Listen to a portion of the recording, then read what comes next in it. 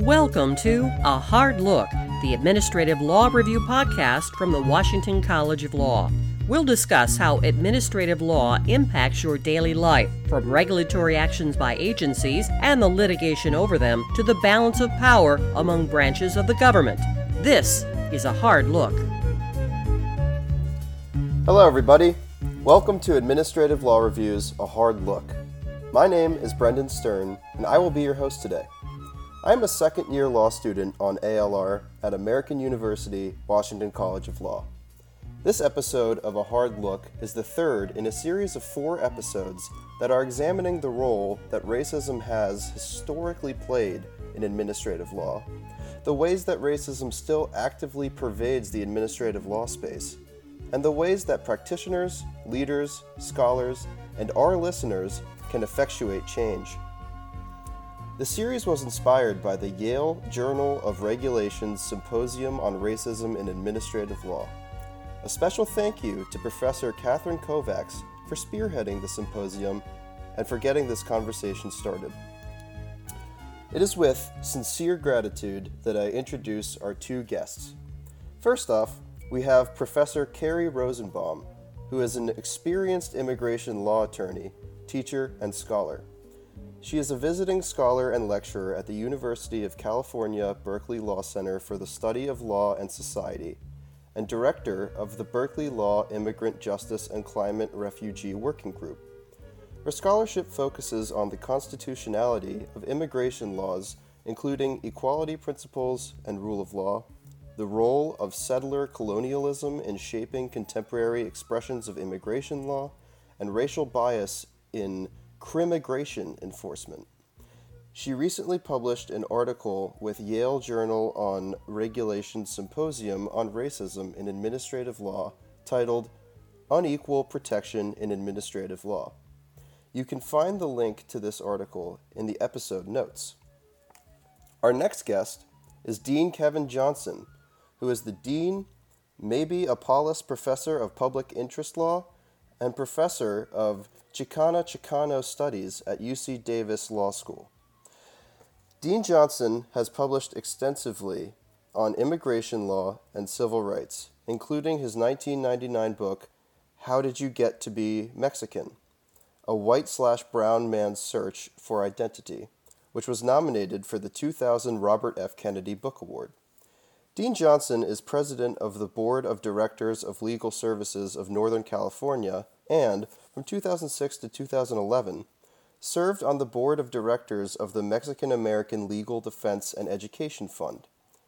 He is the recipient of many awards and honors, including the National Association of Chicana and Chicano Studies Scholar of the Year Award and the Central American Resource Center Romero Vive Award. He helped organize an amicus brief on behalf of the more than 100 immigration law professors on the lawfulness of the Deferred Action for Childhood Arrivals policy in the Supreme Court in Department of Homeland Security versus Board of Regents of the University of California. Professor Rosenbaum, Dean Johnson, thank you so much for joining us today. So, Dean Johnson, how do the two of you know each other? Well, Professor Rosenbaum, I initially met when she was a star law student in the UC Davis School of Law, and I was fortunate enough to have her work for me as a research assistant. And actually, she worked with me on an article involving discriminations against Arabs and Muslims in the aftermath of September 11th, 2001, which is probably my most cited law review article, and it's all due to Professor Rosenbaum's hard work. So, as we dive into our conversation today, I'd like to ask the two of you, what is the historical relationship between racism and immigration law, and how has it evolved over time? Well, I'll take a quick stab at that. In fact, I could go on for the rest of the hour about that, I think. Because in my mind, I'm sure. In my mind, I see race is deeply embedded in all of immigration law. And it's been there from the beginning, and it's there to the present. We see it currently in President Trump's statement of views about immigrants and his use of racial epithets at various times to talk about immigrants. and to talk in derogatory, insulting way about immigrants from the developing world. But the history starts off really in earnest with a series of laws passed in the late 1800s, known colloquially as the Chinese exclusion laws. And they were laws generated in part by political pressure from the western part of the United States, where many Chinese immigrants had settled. And the idea was to exclude future Chinese immigrants from coming to the United States and to facilitate the removal of Chinese immigrants who were in this country. Those laws were aggressively enforced. They were surrounded by incredible amount of political acrimony. There was violence directed at Chinese, as well as legal violence under the exclusion laws. And the Supreme Court, in a case known as the Chinese exclusion case, upheld the first and the major comprehensive federal immigration law, which was known as the Chinese Exclusion Act. And in upholding the law, the Supreme Court, really out of whole cloth, determined that whatever Congress's judgment was about immigration, it was conclusive on the judiciary. There was no room for judicial review. There was no room for determining the constitutionality of the law, and there was no room for any kind of judicial interference with the immigration decisions of Congress. In this case, the Chinese exclusion case, helped to form future immigration laws, basically telling Congress that it had free rein in deciding who to admit and who to exclude from the United States. And it also affected the judicial review by the courts of the laws passed by Congress. Now, one of the fascinating things is the Chinese exclusion case was decided in a time where the Supreme Court embraced an equal protection law known as a doctrine known as the separate but equal doctrine in Plessy versus Ferguson. The Chinese exclusion law was forged in the same era with the same racial intentions. Plessy was overruled, but the Chinese exclusion case has never been overruled. It remains, as they would say in law school classrooms, good law.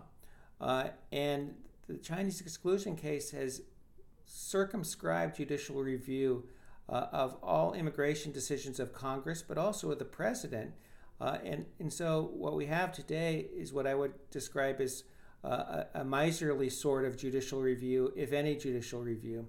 And we can talk about that more later. But the Chinese exclusion case and its creation of a doctrine of constitutional immunity, which is often called the plenary power doctrine, that is, Congress has plenary power over immigration, that has affected generations of immigration laws. And not that long after the Chinese Exclusion Acts were passed, there was the National Origin Quotas system that was passed in 1924 that was designed to keep out Southern and Eastern Europeans and to lock in immigration to its predominantly Northern European patterns of the 1890s. And this quota system remained the law until 1965. So, the Chinese exclusion case affected the entire trajectory of immigration law and the judicial review of those laws.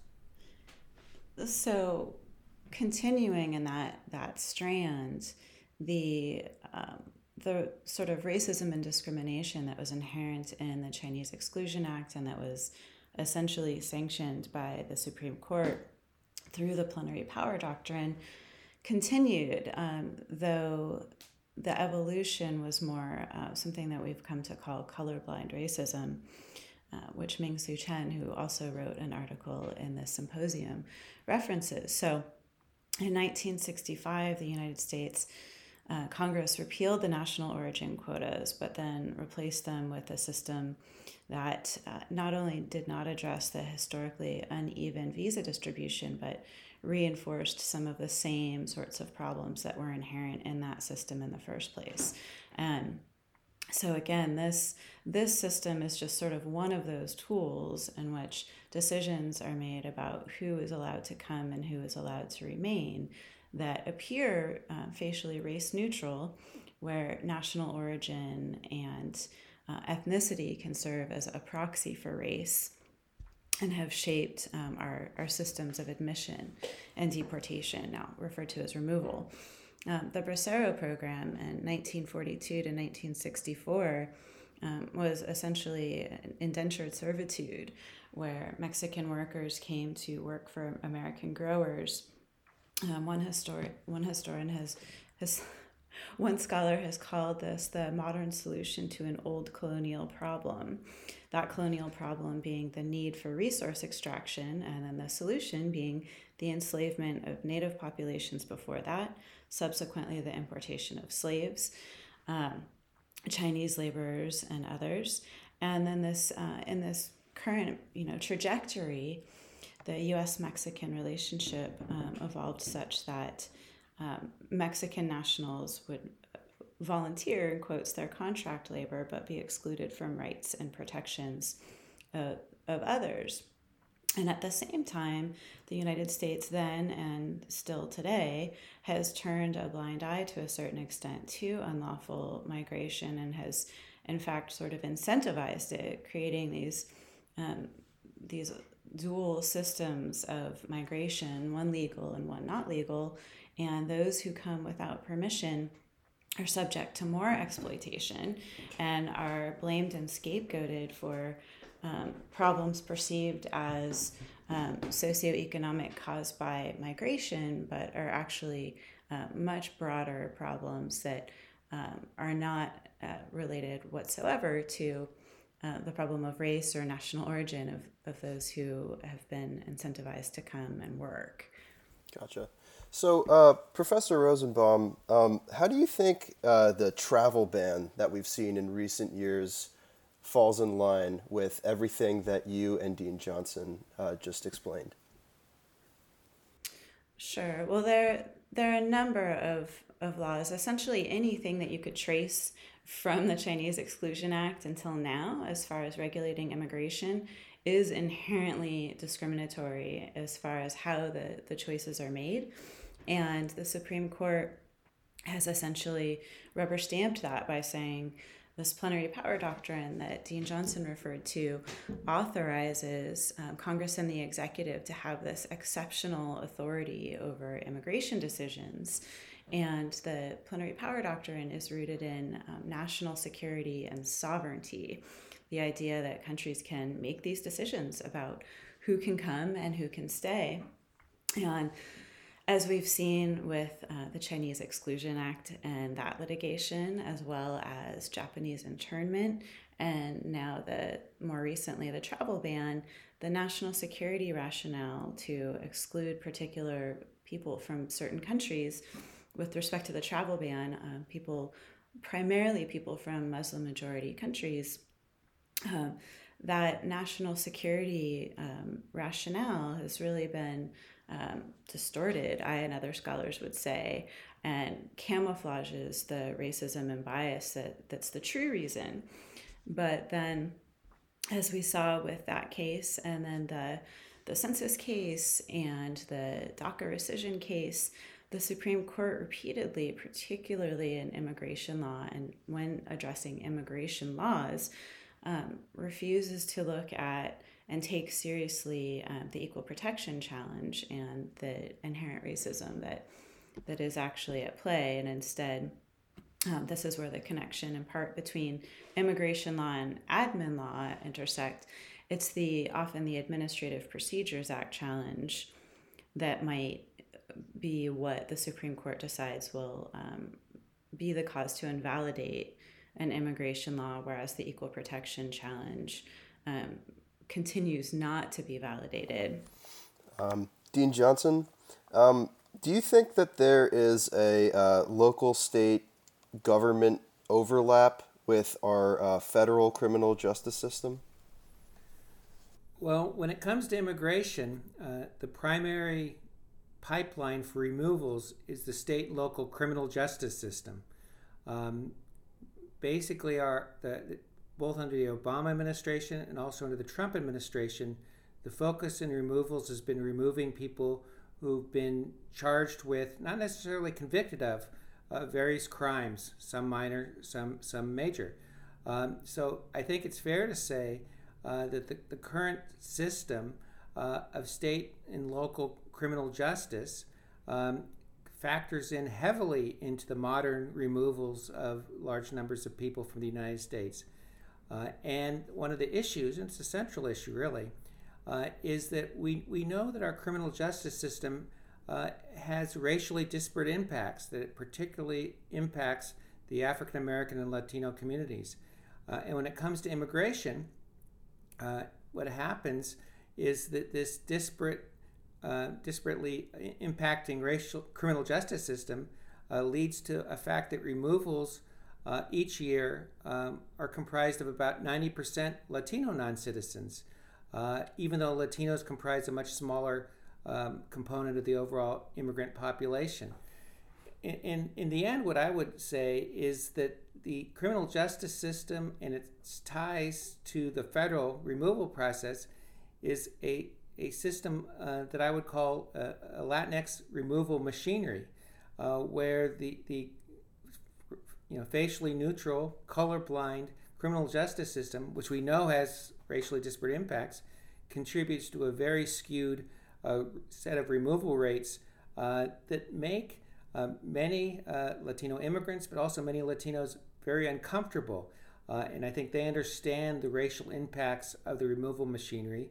And I think that particular aspect of our removal system is only one of many anti-Latino parts of the overall immigration system in the United States. We could talk about many aspects of it, but its criminal justice system, the limits on visas from each country, the per country ceilings, create the same visa limits for Iceland, which has very little demand for immigration to the United States, as they do for Mexico, the Philippines, India, and China, which have much greater demand for immigration to the United States. I had a client a few years ago. Actually, he wasn't a client. The State Bar of California was the client. His name was Sergio Garcia, who applied for an immigrant visa in 1994. He was from Mexico. And by the time the California Supreme Court decided his case, saying that an undocumented immigrant could be eligible to practice law, he still had not received his visa, and that was in 2014. So he's waiting for a visa that he was lawfully eligible for 20 years. And it was only after he was admitted to the bar that he later got his visa and later became a lawful permanent resident and later became a U.S. citizen. But it shows you just the impacts that these per-country ceilings have, because they make people from some nations wait for years before they can come to this country. In other nations, they can come tomorrow. Right. I'm sorry. I was just going to add to that as well. Great. With respect to the state and local immigration enforcement system, the closest we've gotten to sort of reckoning with the racially disparate impact of that system was when former President Obama had rescinded a program called Secure Communities that was primarily responsible for creating this funnel from criminal arrest at the state and local level to deportation.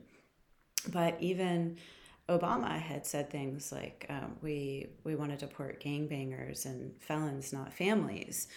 And so the sort of rhetoric and reinforcement of these ideas of criminalizing Latinx people and people from developing parts of the world is just so incredibly entrenched in every level of our rhetoric, our national discourse, our almost implicitly in our national identity, that it sort of infiltrates and is part of our legal systems, our enforcement systems, our system of protection as well, political asylum. In order for people to come to this country, they have to prove that they've suffered past persecution or have a well-founded fear of future persecution on account of a protected ground. And many have argued that the idea that fleeing your country because there's general violence and you want to be able to feed your family and create a better life for yourselves is the law says that that's not sufficient and that does not entitle someone to receive protection, whereas others would say, well, that again reinforces this sort of bias and this discrimination and preference for people from certain parts of the world rather than others, and also disregards the United States' long-standing history of meddling in the national governments and systems in other countries that has in fact led to people fleeing from Central America and other parts of the world. So the systems are deep and complicated. They also have roots in settler colonialism and the history of colonialism itself. And these relationships are really long-standing and deep. It certainly sounds like that there are a lot of hoops to jump through if you would like to fully become a citizen of the United States. I appreciate both of your insights on that topic. So, Dean Johnson, when I introduced you, I said that you worked on an amicus brief for Department of Homeland Security versus Regents of the University of California. This is famously known as the DACA case. Can you talk a little bit about that experience, please? Oh, sure. The Deferred Action for Childhood Arrivals policy that President Obama embraced in 2012 was designed to give limited relief to undocumented immigrants who came to the United States as children. And one of the questions that came up in the litigation when President Trump rescinded the DACA policy was whether DACA was legal or not. And the claim was made by some officials in the Trump administration that DACA was unlawful and wasn't consistent with the Immigration and Nationality Act, which is the comprehensive immigration statute. And the truth of the matter is that deferred action is a kind of prosecutorial discretion exercised by the executive branch in deciding who they want to try to deport and who, if they don't want to deport somebody, who they let alone. And the idea in this program, this policy was adopted under the leadership of Janet Napolitano, then Secretary of the Department of Homeland Security. The idea was we don't want to focus on people who are otherwise law-abiding. We'd rather focus on people who may be dangerous to public safety and security. And so the idea was to use the prosecutorial power on those who might pose a risk to society. We might disagree about whether the people that the Obama administration were focusing on really were a risk to society, but that was the rationale. But deferred action goes back for many years. It's been a tool used by many administrations, Democratic and Republican, and it was famously used by the immigration bureaucracy in allowing the rock star John Lennon to remain in the United States, even though he had some criminal issues in the past. But it's a well-established form of relief, and there is no rationale given by the Trump administration why DACA was unlawful. There was no reasoned analysis. There was no memorandum. There was some campaign slogans, more or less, mentioned by the president and also by the Attorney General Jeff Sessions. And so immigration law professors, we do pay attention to the law. And when the case made its way to the Supreme Court, we thought it was very important to make it clear that at least as to whether or not DACA was legal, we were of one view that it was within the power of the president and the executive branch, that it was a carefully refined system that individually looked at the applications and decided applications, and was a fair use of the executive branch's limited prosecutorial discretion. I found the experience, I worked with Shobha Wadia and Michael Olivas. Shobha's at Penn State, and Michael's now retired. He was at the University of Houston Law Center. And we sort of worked with a law firm, and then we were able to get a brief and get over 100 immigration law professors to sign on to it. It wasn't a particularly controversial issue, although DACA is a larger controversial policy. But the question about DACA's legality was a pretty easy sell to most immigration law professors. And the Supreme Court, when it addressed the rescission of DACA, never addressed the question whether or not DACA was unlawful or not.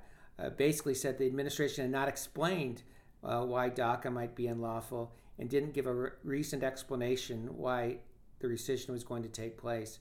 So in some ways, the immigration law professors, I think, chased away the court from addressing the lawfulness of DACA and addressing some of the other issues. But maybe that's a grandiose view by a law professor who thinks too highly of himself. So, Professor Rosenbaum, as far as the equal protection claim was brought, can you tell us how that worked out or maybe didn't work out? Sure, absolutely. As I mentioned earlier, the equal protection challenges to immigration laws are sparse and have not been particularly successful.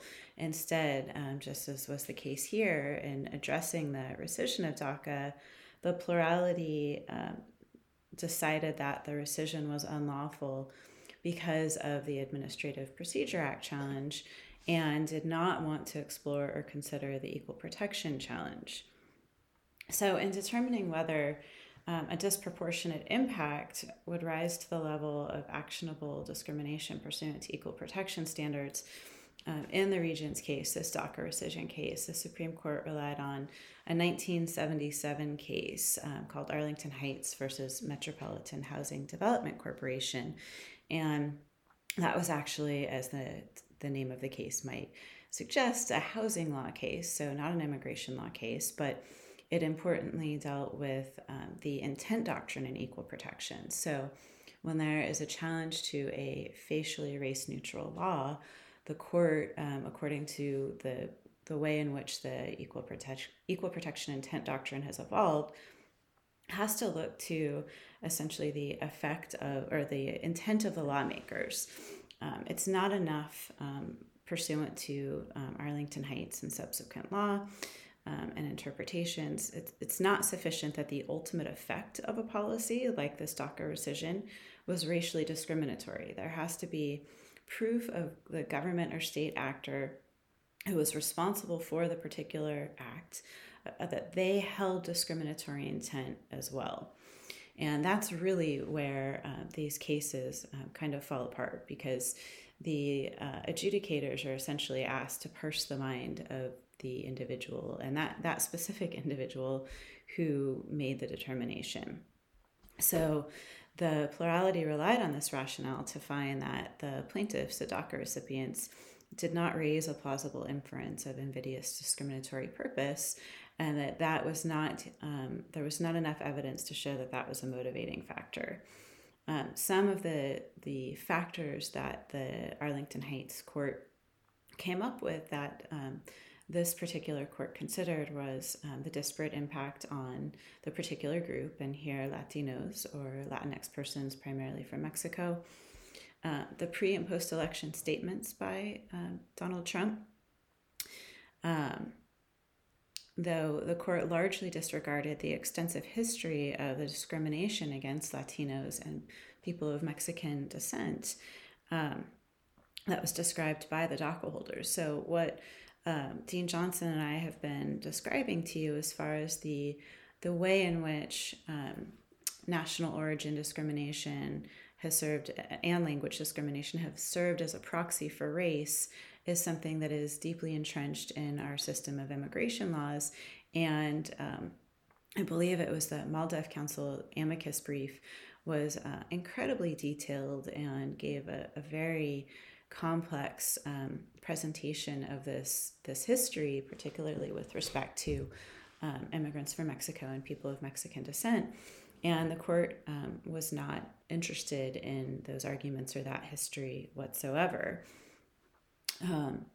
So ultimately, the rationale according to the plurality as authored by Roberts, said that in part, even though it was, depending on whose numbers you looked at, either 78% or 93% of the people impacted were Latinx persons, the decision indicated that one of the reasons not to explore the equal protection claim further was that virtually any generally applicable, meaning facially neutral, immigration policy could be challenged on equal protection grounds if rescission of DACA disparately targeted Latinx persons.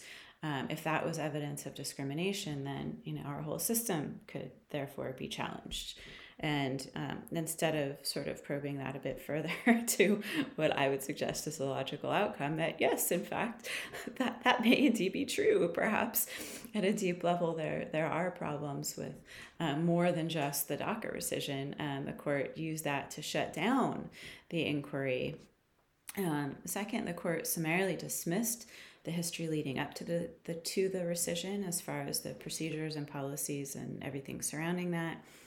And perhaps most notably, with respect to the unwillingness to attribute the president's anti-Latinx statements with the DHS secretary's decision to rescind DACA. So all of those comments were just simply not attributed to the individual, the cabinet level individual executive authority who made that decision. And the contemporary statements, the statements that Trump had made were deemed not to be close enough in time to the rescission of DACA. Justice Sotomayor said essentially the same thing in this case as she did in the Hawaii case, the travel ban case, disagreeing with Trump versus Hawaii? Yes, Trump versus Hawaii, thank you. So she disagreed with the plurality, stating that there was nothing that suggested that the campaign and other statements were remote in time from these later enacted policies. And she suggested that the only way that the plurality could suggest that that there was no discriminatory motive was to sort of cherry pick and ignore the broad context and all of the evidence at play. And this was equally true in the Hawaii case, though in that case the court also sort of evoked the plenary power doctrine to suggest that national security was at issue. That rationale was not relevant here, but ultimately the court did not want to explore that challenge. And I'd like to add that in addition to not even being willing to recognize the possibility that there was an indication that there was a discriminatory motive or intent, even if that part of the intent doctrine test were met, then the court could have also said, and essentially did say, there could still be a non-discriminatory motive. So even if there is perhaps discrimination that is deemed to be found or discriminatory intent, if there's also or alternatively a non-discriminatory explanation, then the equal protection challenge has to fail. So it's effectively designed to fail. And looking at immigration law, there's already this sort of barrier with the plenary power doctrine to the court giving any sort of serious judicial review to a question of constitutional rights, including discrimination challenges. And then in comes the equal protection intent doctrine that has its own set of barriers in the way that test has evolved to almost ensure that such a claim cannot prevail. So it seems like when we try to talk about immigration cases in the context of administrative technicalities, we ignore a major aspect of these cases, which is race. That being said, what role does critical race theory play in the way administrative cases are decided? Well, I think critical race theory suggests that we should apply ordinary modes of constitutional review to the immigration laws as well as any other law, and that we should consider the racial impacts in doing the constitutional analysis and in doing the statutory analysis. Now, I think some of what we've been talking about really can be traced back to the old warhorse, the Chinese exclusion case, because that leads to very narrow review of any immigration decisions. For example, in the travel ban case, Trump versus Hawaii, it leads to very odd equal protection evaluation in the DACA case. It leads to no judicial review in the latest decision on expedited review, Thuraskium, where the Supreme Court explicitly relies on cases that build on the Chinese exclusion case to deny any review of a removal decision of an asylum applicant who is apprehended in the United States, in U.S. territory. Previously, it had been thought that if you were apprehended in the United States, you had due process rights. But no, according to some precedent based on the Chinese exclusion case, no, you don't have any due process rights. You can be removed without a hearing, without an appearance before an immigration judge, without presenting evidence, without having your claim evaluated, except in the most perfunctory way by a border enforcement officer. So I think all these cases that lead to the result of no judicial review allow race to become embedded in the law and make it incredibly difficult to ferret it out. And I think part of what critical race scholars have done in looking at immigration law is try to make clear how these facially neutral laws really do have racial impacts. And we should look at those impacts and consider those impacts and not bury those impacts. And it is not always easy to do, because if you read the DACA decision, you'll think, that's not so much about race. But you look a little more carefully and you see, gosh, 90% of the people removed are Latino. And every criminal removal case raises the same specter of racial discrimination in play. And so I think what the critical race theorists have done, and it have been to show, put in the mirror, the racial impacts of colorblind immigration policies. And it's been incredibly difficult because many people would rather say, well, what does the Section 208 on asylum mean, and how do we apply it, and not look at the overall impacts. Oh gosh, it's 90% of Latinos who apply for asylum are denied, and not looking at the racial impacts of how those statutes are applied. And so I do think that over the last 25, 30 years, there's been an increasing analysis of race in immigration scholarship, a lot by critical race theory scholars, but also some by immigration scholars as well.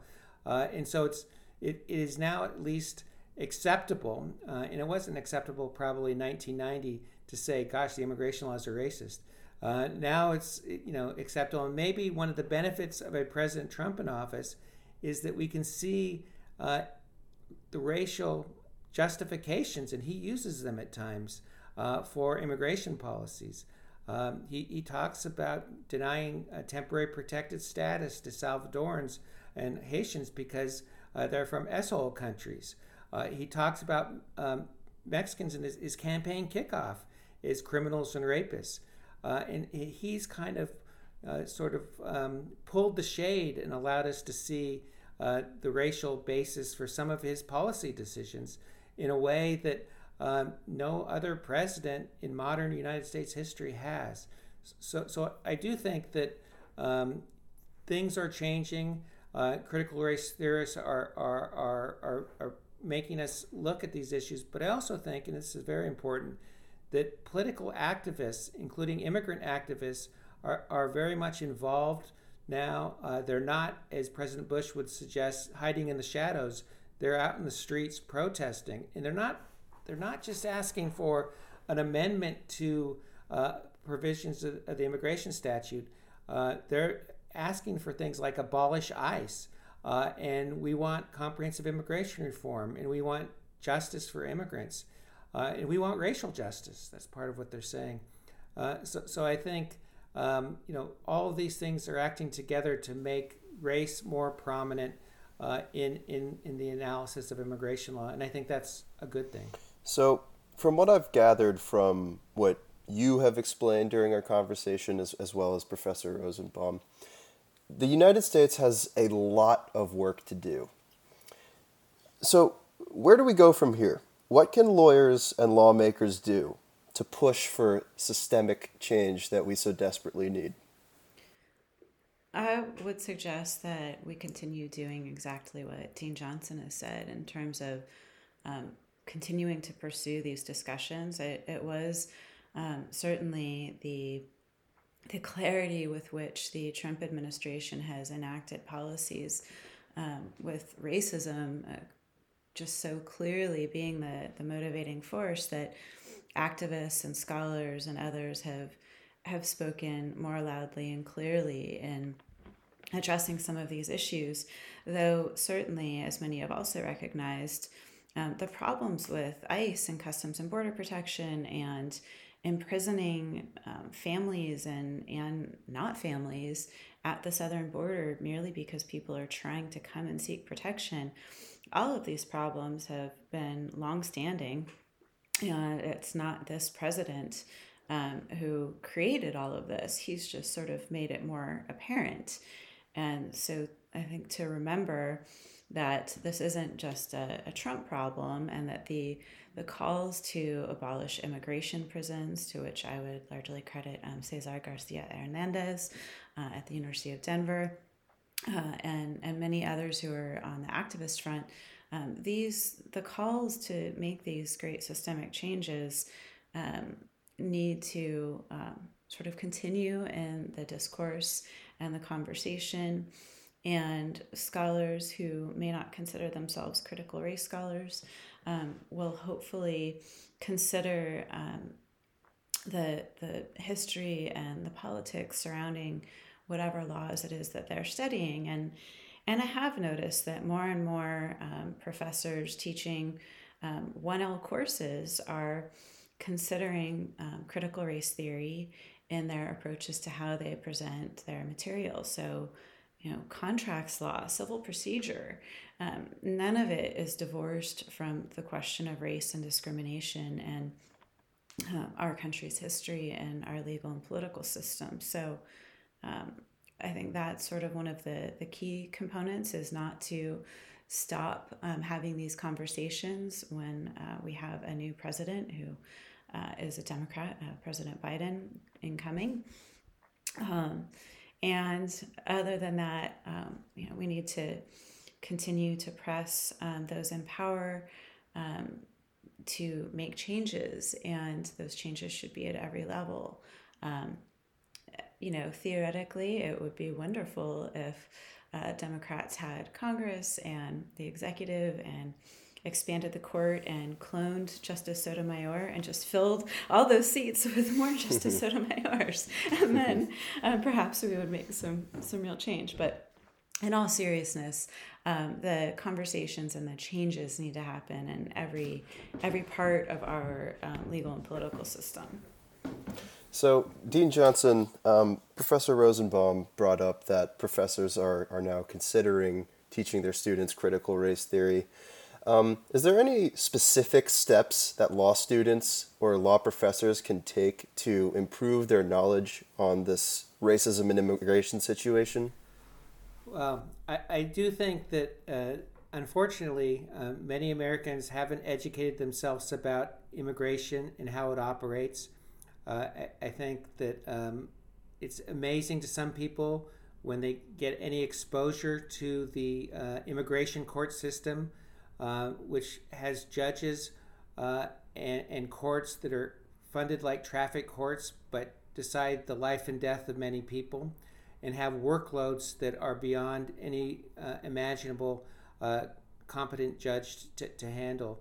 I do encourage students who are interested in learning about the immigration system to think about it before law school, and think about going to a place that has a clinical program where students can get experience in immigration and to represent real people with real problems in real time who need real help.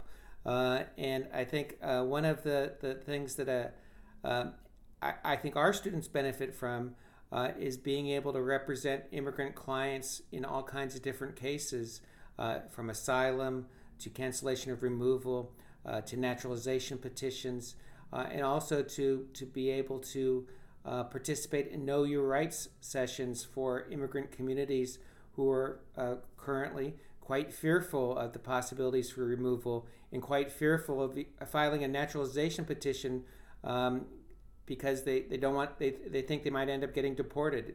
So I think if you go to one of those Know Your Rights sessions, you realize just how much our immigration laws and policies touch real human lives and make people miserable, make them terrified, make them scared, make them cry, make them not want to be a part of a society that needs them and they've contributed to. So I'd encourage students to try to educate themselves about the work that's being done through clinics, through their churches, through their community groups, because help is needed and volunteers are very much cherished. All right. This has been an excellent conversation. As we bring it to an end, do either of you two have any final thoughts that you would like to share with our listeners today? I think just one small note, something that Dean Johnson's written about extensively too, just to kind of build on what he was suggesting about the importance of considering who's impacted. In addition to immigrants and their families, Mae Ngai used a phrase that has long stuck with me, alien citizen, which suggests that for many people who've historically been racialized through our immigration system, particularly Latinx persons, and as we've seen with the coronavirus, people who are assumed to be or who are of Chinese descent, even once people from those communities become U.S. citizens, the second-class status and the discrimination persists. And so this is a problem that affects so many people, and we're really all responsible for understanding and attempting to make changes. I think Professor Rosenbaum is exactly right. There's not a bright line between a Mexican-American citizen and a Mexican immigrant in the eyes of the immigration enforcement authorities of the United States government. And various immigration policies and enforcement measures lead to racial profiling of Latinos, which can impact citizens as well as immigrants. And we had a well-known sheriff in Arizona who used the criminal justice system to enforce the immigration laws and had huge impacts on the U.S. citizen community of Mexican ancestry that led to a federal injunction stopping him from conducting those activities. So I think we have to be attentive to the fact that these immigration and race issues are part of a larger civil rights set of issues that this nation faces. And for particular communities, it's not easy to stop, to separate the immigration from the civil rights and the civil rights from the immigration. They're deeply intertwined.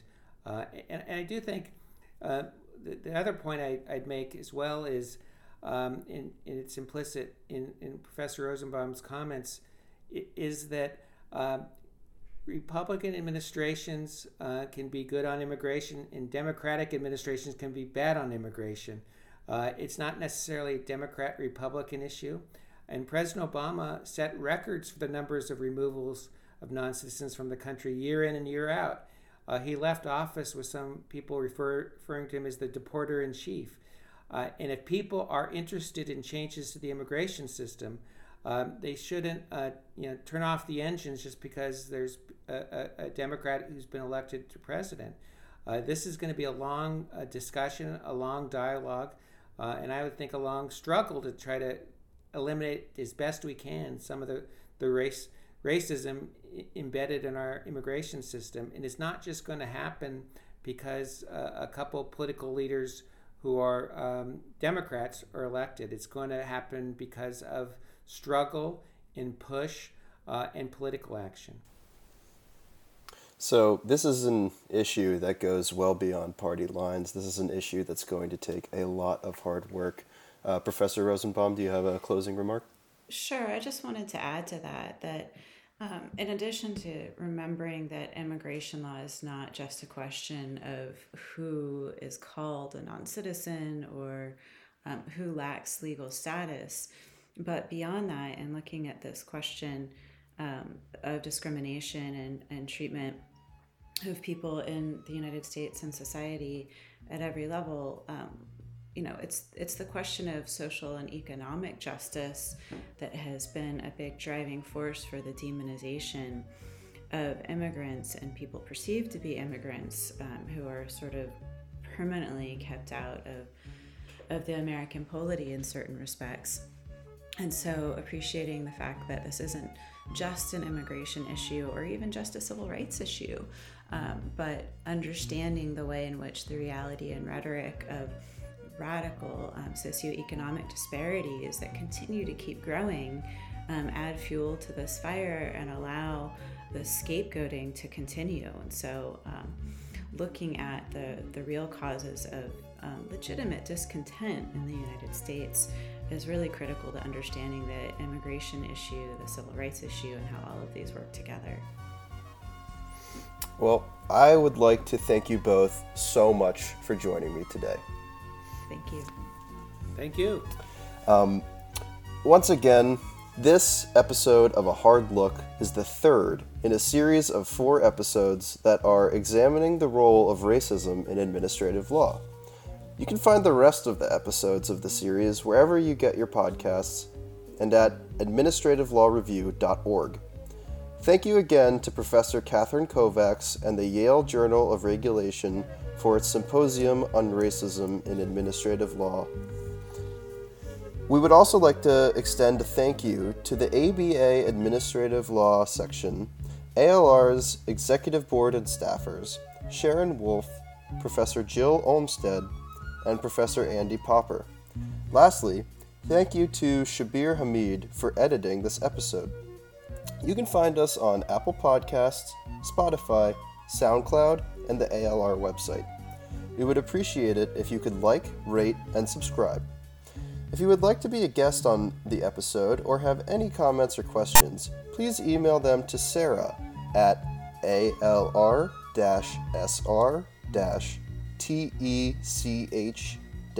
editor@wcl.american.edu.